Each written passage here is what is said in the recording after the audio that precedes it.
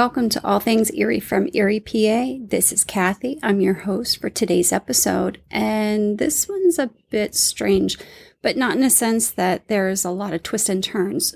No, this one has an aspect to it that Amanda's killer thought would help them during their trial. So let's dig in. This is the murder of Amanda Schmidt Grazioli. And believe it or not, we're on episode 35. And this starts out as a typical story where a young girl moves from a small town called Altoona in Blair County, Pennsylvania, which is a bit smaller than what Erie, Pennsylvania is. But she moved from there up here to a small little township outside of Erie, which is called Mill Creek. Now, Amanda, she was beautiful, young, blonde, and had received her bachelor's degree in education reading specialization in 2008. And she also taught for a while before moving to Erie. And according to an Erie News article, she was beloved by her students. Amanda had met the Grazioli family when she became their nanny. And from the articles I read, John became infatuated with Amanda. And why not? She was young, blonde, and beautiful, and great with children. And not only that, she also had a budding fitness career. Amanda was also into helping animals. So what wasn't there to love? And when Amanda came into the lives of the Grazioli family, John and Erica had been married in 1998, but by the October of 2015, John had filed for divorce, and the divorce was finalized by the following February of 2016. And maybe it's a little bittersweet, but Amanda and John were married by September 30th of the same year. But comparing Amanda to John's soon-to-be ex-wife, Erica Grazioli, Erica was the same age, if not just a couple years younger, but what could Erica compete with Amanda? Yes, she was lovely with the maturity of a 40-something, but what 40-year-old can compete with someone who is 15 to almost 20 years your junior? You can't. Where Amanda was just beginning her career choice, Erica was already established. She had an up-and-running practice as a neurologist in the area and is also connected to the Pittsburgh hospitals. So there's no way Amanda could compete, nor should she. But she could mess with Erica's practice. John Grazioli was providing a very comfortable life for Amanda, because normally what she would have made, there would have been no way she would have been able to have the lifestyle she was living. They were living in a very upscale home in a very nice subdivision in the Mill Creek area called Whispering Woods. And I live not too far from this area. The home itself was worth $340,000. John Grazioli worked as a financial manager at the time. He was the owner of this financial establishment. But depending on what was going on with the stock market or whatever else, Mr. Grazioli did in his business, providing for a family wouldn't be too bad, especially in the Erie area. But add in attorney fees, that goes along with a messy divorce, and the more you make, the more they take. The attorneys, that is. And on top of the messy divorce with Erica Grazioli, add in an extremely messy custody battle. And who would know better about what went on in the family home than the nanny, which in this case was the new Mrs. Grazioli. Yes, that was Amanda. And at this time, John and Amanda had only been married for 5 months. They, like I said, had been married in September of that year. But what happened that day, or even those few weeks or months prior, that would have made someone who in reality was still in their honeymoon phase turn up and flip and kill their bride of only 5 months? Were they even truly happy? In an article from Erie News Now, arrest records had shown that it had been a call that was received by Grazioli's ex-wife, Erica Grazioli, who then had a friend call the police that prompted a police investigation. Erica Grazioli had told the police when interviewed that she had, quote, called her from his cell phone and just told her that he had killed his current wife, Amanda. But again, why? Amanda had been subpoenaed that February to testify in March in an ongoing custody battle between the two Graziolis. That conference was to have been heard before Judge John J. Meade. But there was no love lost between the two Mrs. Graziolis either. And whenever there's two Mrs. Graziolis, there usually can be some friction. Erica had filed against Amanda stating that Amanda would accost her in public and had her attorney file a motion to modify the custody agreement that was already in place since January of that year. And this is a quote. Amanda kept following my client, yelling obscenities at her and screaming at her regarding the upcoming custody case. Erica Grazioli's lawyer, Kimberly Oakes, wrote in a letter to John Grazioli's lawyer, John Evanoff, according to an Erie News Now article. Now, given the fact that Erica Grazioli is a prominent doctor in the area, and obviously Amanda is younger and has a quicker temper and has cared for these children for several years prior to being the new Mrs. Grazioli. My question is, were these in front of the children?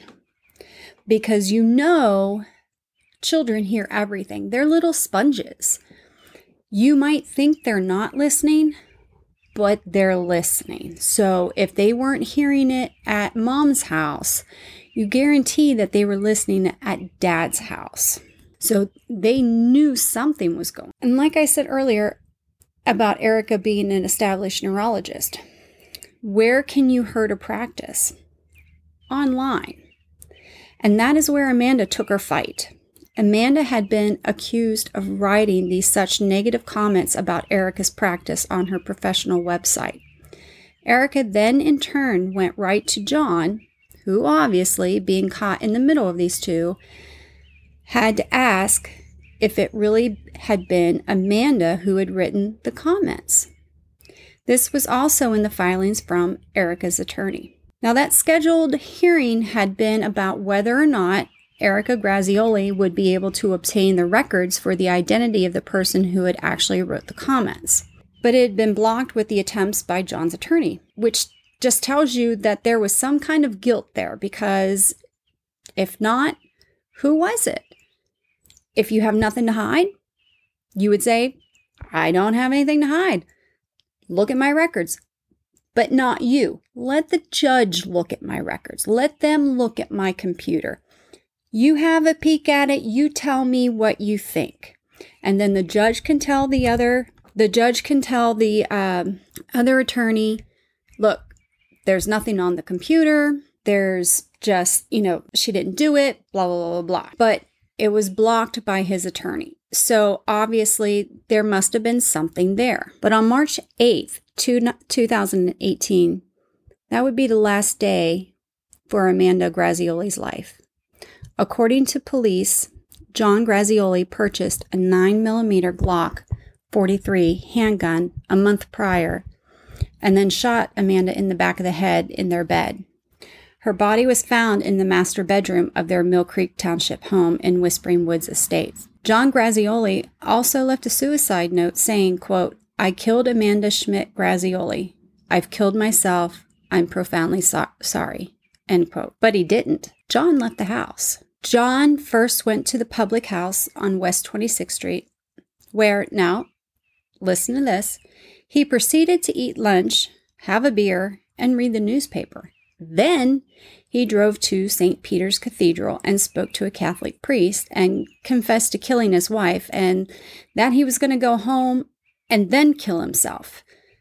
Now, technically, the priest can't say anything to the police because of the confessional. But what the priest did do was talk John into turning himself in. Now, I have to say, in my research, there was one that said, several that said that he didn't turn him in, that he talked him into turning himself in. But then there was one article that said that the priest did turn him in. And according to that article, the priest did turn him in because it wasn't part of the sacrament. So that being said, just to give you that background, because there were a lot of articles to research from, but they all did their writings from Erie News Now, from Go Erie, from, the same places where I went, and they cited those same places. So there was only one that said that it was the reverend that did call the police. However, as the police looked into the lives of the Graziolis, it was found that John had kept a secret from Amanda, that secret was that he had purchased the 9mm Glock.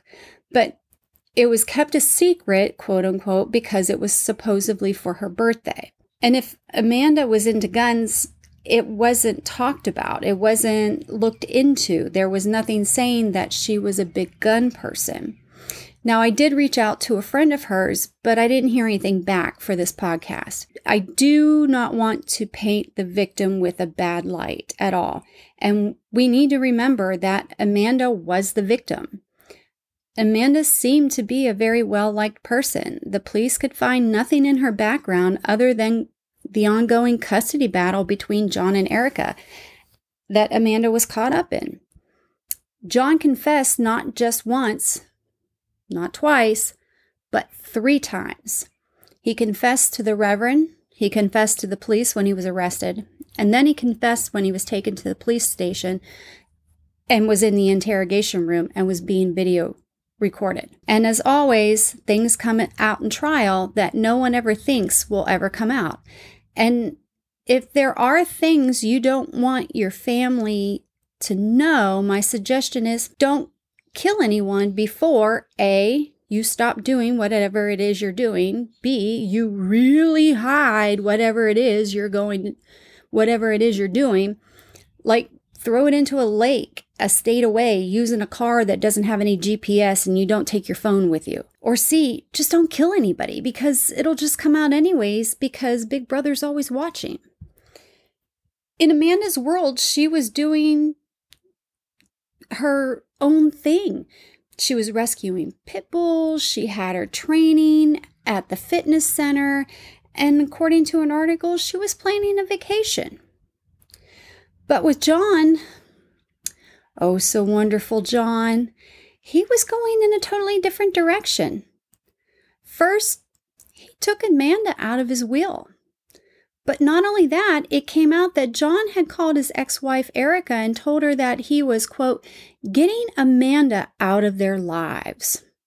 Also, during the investigation, and this is according to an article by GoErieNews.com, the police learned that John had been seeking out other women on a dating app weeks prior to Amanda's murder. So a man that has only been married 5 months is already seeking out other women to date. I mean, that is a huge red flag. So it makes you wonder, was John ever really in love with Amanda at all, or was it just an infatuation? And once he got what he wanted, the thrill was gone. Or was John going through a midlife crisis? He needed that thrill of having the ability to know that he could be with younger, beautiful women, but not understanding that maybe Amanda really did care for him, or that the draw for him from other women would be his money. Did he even care? According to court documents, that the phone call to his ex-wife happened 10 days before the murder, and that he also begged Erica not to tell her, to keep it, to quote, please keep this secret until I serve. Now, which made Erica think what anyone with a regular working brain who would hear those words would think. He's going to serve her with divorce papers. But there were no divorce papers that ever turned up during the investigation, nor during the trial, nor were there there was no evidence that Grazioli had even engaged a divorce attorney prior to Amanda's murder. And also, Erica received a phone call the day before the murder, which she testified to, stating that Grazioli told her that he had hoped to have everything cleared up by that Friday, which she could only speculate what he meant, meaning that he was going to have her served that Friday. On the day of the murder, Grazioli made sure that the children were not at home and had them stay with their mother during the time that Amanda was killed. So was that supposedly his day that he was supposed to have them during their custody issues? Because at first they had a 50-50 custody split. And then when everything was going on, Erica had their custody. They went back for mediation and she wanted it changed. So was that a day that he was supposed to have them? But he changed it and said, hey, go stay with your mom today. Then on March 8th, 2008, at 2:16 p.m., Grazioli called his wife, Erica, and, quote, clearly expressed that he had killed Amanda. And these are quote from the court records. Then Grazioli went on to say that he was going to kill himself. And as I stated above, the events Erica had asked a fellow co-worker to call the police, to which the Mill Creek Township Police responded to the Grazioli home, where the responding officers found Amanda in her bed covered with a blanket with a gunshot wound to the back of her head. Now, I want you to keep in mind, I keep saying to the back of her head. After Grazioli's arrest, he had been transported to the Mill Creek Police Station, where there was an officer there who was trained to deal with suspects who are impaired by drugs, and he testified that Grazioli showed no signs of being intoxicated. Grazioli showed no signs of slurred speech, no impaired movement, no illness, and had no obvious smell of alcohol about him. And since Grazioli showed none of these signs with police following the murder or during his interview, and he never claimed that in killing Amanda was an accident. He never sat there and said, you know what, we were coked out of our minds, or we were so fucking trash that I had no idea, I blanked out, or anything like that. They never tested him. But what was Grazioli's explanation to the incident? Even though Grazioli showed absolutely no signs of intoxication, that was his claim, that it was all an accident, that they had been using cocaine and smoking pot and drinking, and that he took one Ativan. But the events of the day prior to the murder and the day of showed something totally different. Again, these are from court records. At 6:45 a.m., Grazioli sent a message to his children, a text message, which said, "Good morning. I love you both with all my heart." And then Amanda's pink cell phone was found inside of Grazioli's car, which he sent a text from the cell phone, from Amanda's cell phone, to her co-workers and her friends around 9 a.m. to make it look like Amanda was still alive. Then Grazioli was sober enough to leave a message on how to get a hold of his ex-wife, his attorney, where his dogs were, and that they were tame, and above all, the password for his phone. No offense, if you're as trashed as you said, as he's claiming he was, you would barely be able to put two words together, let alone making sure that your dogs are taken care of.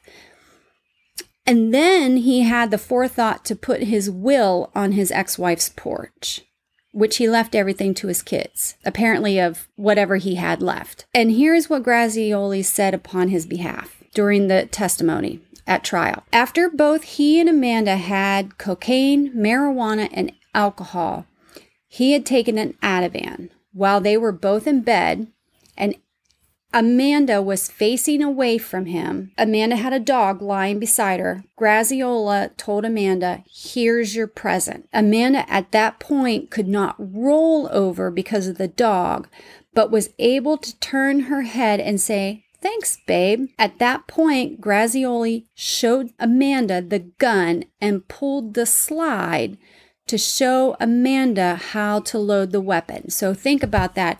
He pulled the slide, so that would have put the bullet into the chamber, okay? I mean, I don't know everything about guns, but I know the moment you pull a slide, that puts a bullet in the chamber. At which time, Grazioli said he didn't know if the gun had a safety. Now, I'm pretty sure they go over all of this whenever you purchase the gun, but he thought there might be a but. And I have to say, as I was writing this, I was getting super frustrated. I mean, this guy is trying to play the wounded victim here. Grazioli went on to testify that when he went to unload the gun, so he knew the gun was loaded, he pressed the button on the side with his thumb and squeezed the trigger, causing the gun to go off into the back of Amanda's head. Like, what the actual fuck did he think was going to happen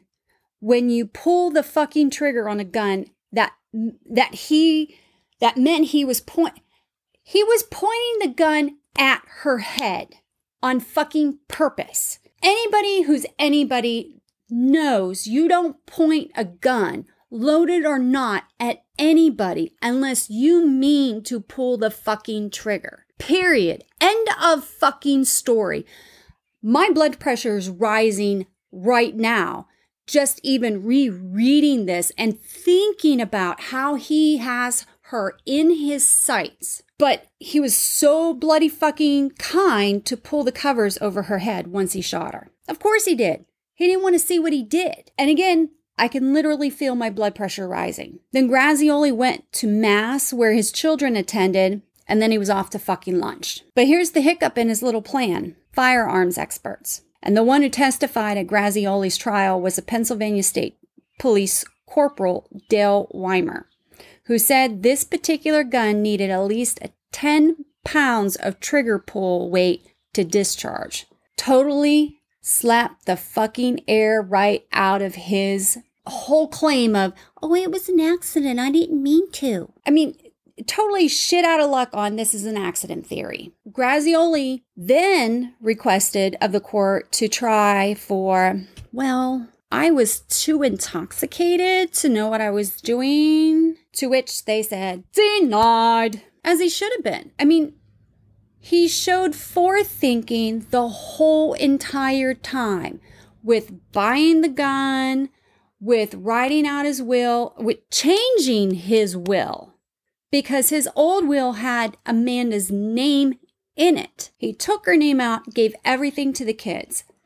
Then he wrote out that paper, the suicide note, with all the names. The other thing on the suicide note, and I didn't put it in there with the names of who to contact and that, he had everybody's fucking phone number on it. I don't know about you, but I can't remember anybody's fucking phone number to save my goddamn life. I have to look it up. Fucking cell phones have killed my memory for phone numbers.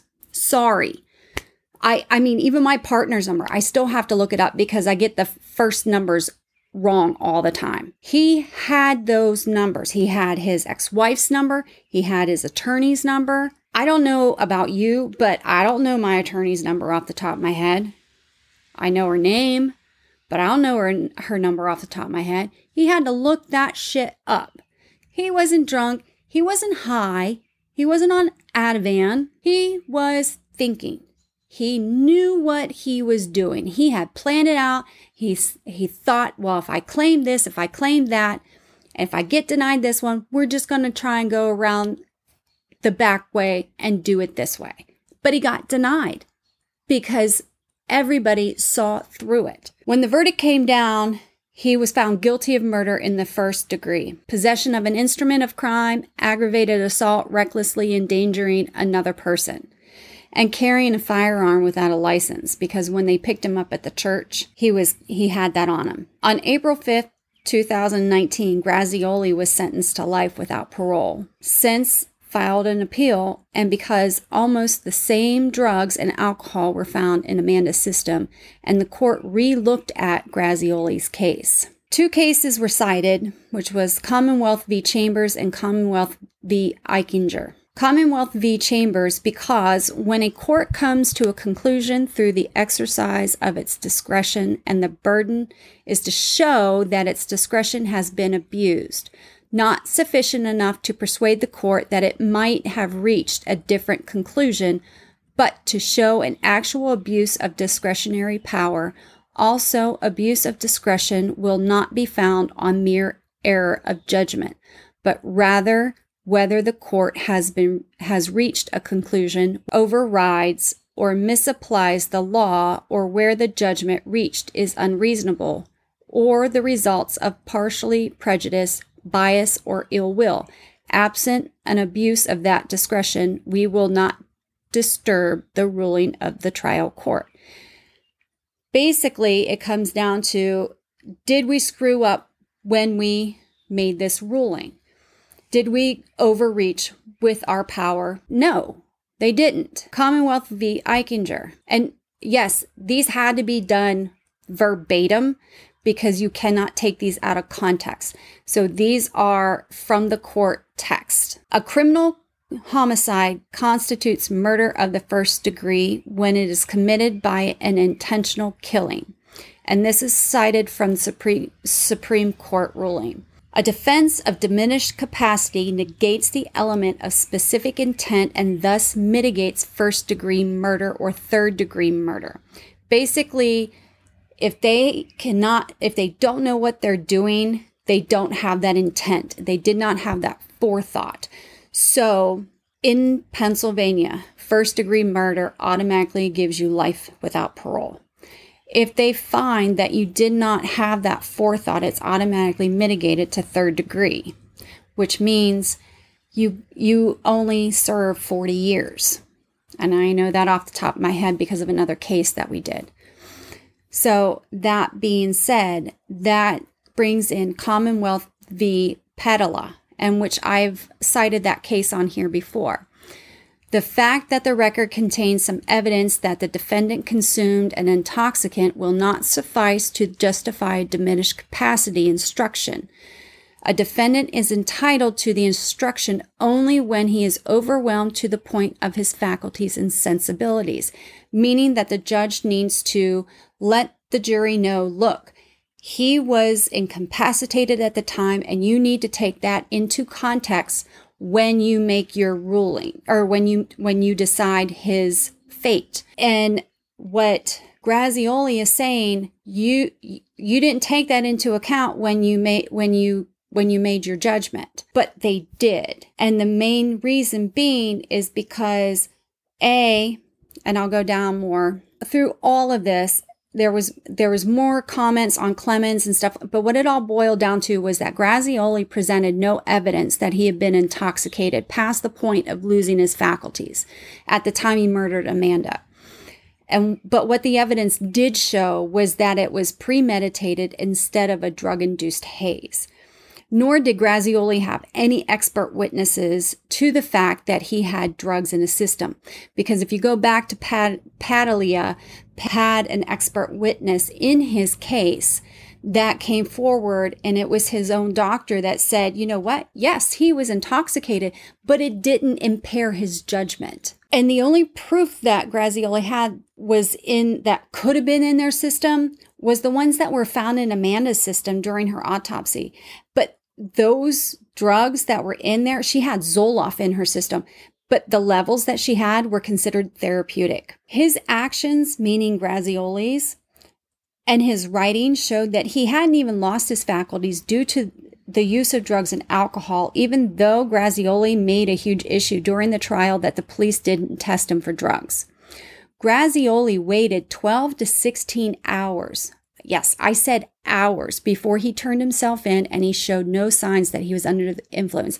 Now, I want you to take a step back and listen to this. At 2 16, whatever it was when he called and told his ex-wife, I killed her. Take that back to 12 hours. That's how long she had been dead. Where was he that entire time? He wasn't at the cathedral the whole time. How long did he stay with her body? He was there with her. She died at least at 2 a.m. So he stayed with her for quite a while in that house. Grazioli's defense of it was an accident. I was just giving her her birthday present. Her birthday was still a month away. Take into the fact the position of her body and how he described how the quote-unquote accident happened. It makes absolutely no sense. And if he was under the influence of as much drugs and alcohol as he claimed, how could he recall as much detail with that much clarity? Then my absolute favorite, he quote-unquote accidentally fired the gun while trying to unload it. The position of Amanda, again, and where the gun was pointing, and then, quote, accidentally shooting Amanda, fucking horseshit. So what did the appeal boil down to? It was denied. But before all of this happened, his trial and the appeal, Amanda's mother yanked his ass into court for a civil trial. So the judge for that case had to determine if it could even be heard before his murder trial. Because hearing it before the trial, all he could say is, I plead the fifth. So he doesn't incriminate himself. But in this instance, he already admitted to killing Amanda, so it just came down to figuring out what kind of sentence Grazioli would get. First, second, or third degree murder charges, which as we know, now he got first degree. But the judge in that case, Judge Dramanovich, put a stay on that particular trial until after he had his murder trial. And as in most states, there are some laws that protect those that have been victimized by the people also. Even though Grazioli personally didn't physically touch them, it's what he did to them in other ways. Amanda's mother, Denise, can never talk to her daughter on the phone. Oh, she can talk to her, and I'm sure in Amanda's own way, she's there comforting her mother. But when you rip away a child from a parent, the devastation that you feel is never ending. There's a hole in your belly that is never going to go away, and every day Denise has to live with that. Not Grazioli, and not his ex-wife. When Grazioli was dragged into court for the civil proceeding, he said he had no money. But how was that? He was the president and CEO of Grazioli Asset Management. Granted, it only started in 2017, but where did the money go? He would have had investors. Did he move his money offshore? Or did he have the forethought to put the money into accounts for kids that they couldn't touch until they were 18? Amanda's mother was awarded money, and I won't go into that because that could just stir up problems for her and her family. But it was a sizable amount. However, how do you put a dollar sign on your child's life? To this day, Grazioli still has not said why he has killed Amanda. Not at all. None. Nada. He's still holding out for whatever reason.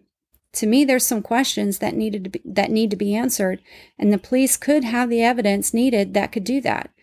Remember, there was an article saying that Grazioli was on dating apps and already looking around for another young lady to date.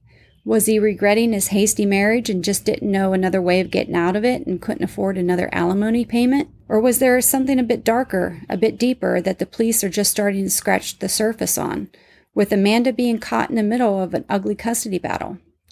What was she seeing that Grazioli didn't want her to testify to? Either way, Amanda cannot come back. She's gone, and Grazioli will spend the rest of his life in prison because he couldn't bring himself to do the right thing and be a decent human being. And because of that, several families' lives are ruined and one person lost. I hope you like this case. If you have any questions or comments, please feel free to go to either Facebook, podbean.com, and ask away, and I'll try and get back to you as soon as I can. On iTunes, please leave a rating. It sounds crazy, but it's important to the podcasting world. And on those platforms, you can find me along with Spotify at All Things Erie from Erie, PA. And that's Erie with 3 E's. And I'm on Instagram and Twitter at KathyBrdly. That's Kathy, BRDLY. Come on over and check it out. That's where I announce the newly uploaded episodes and add pictures. Also, my sources will be added to my Facebook page. It's also the end of the month, so remember, it's Mental Awareness Month. If you need to talk to someone, don't let anyone make you feel bad about it. Talk to your doctor. Talk to anyone. You would be surprised at who also could be struggling. I'd like to also give a shout out to the folks I've been talking to in the Twitterverse who have been helping me with my podcast: Emily, Jolene, Eileen, and Kira, just to name a few. And I cannot forget a partner who deals with hearing me say, I have to finish this. So remember, stay safe, stay healthy. This is Kathy, signing off.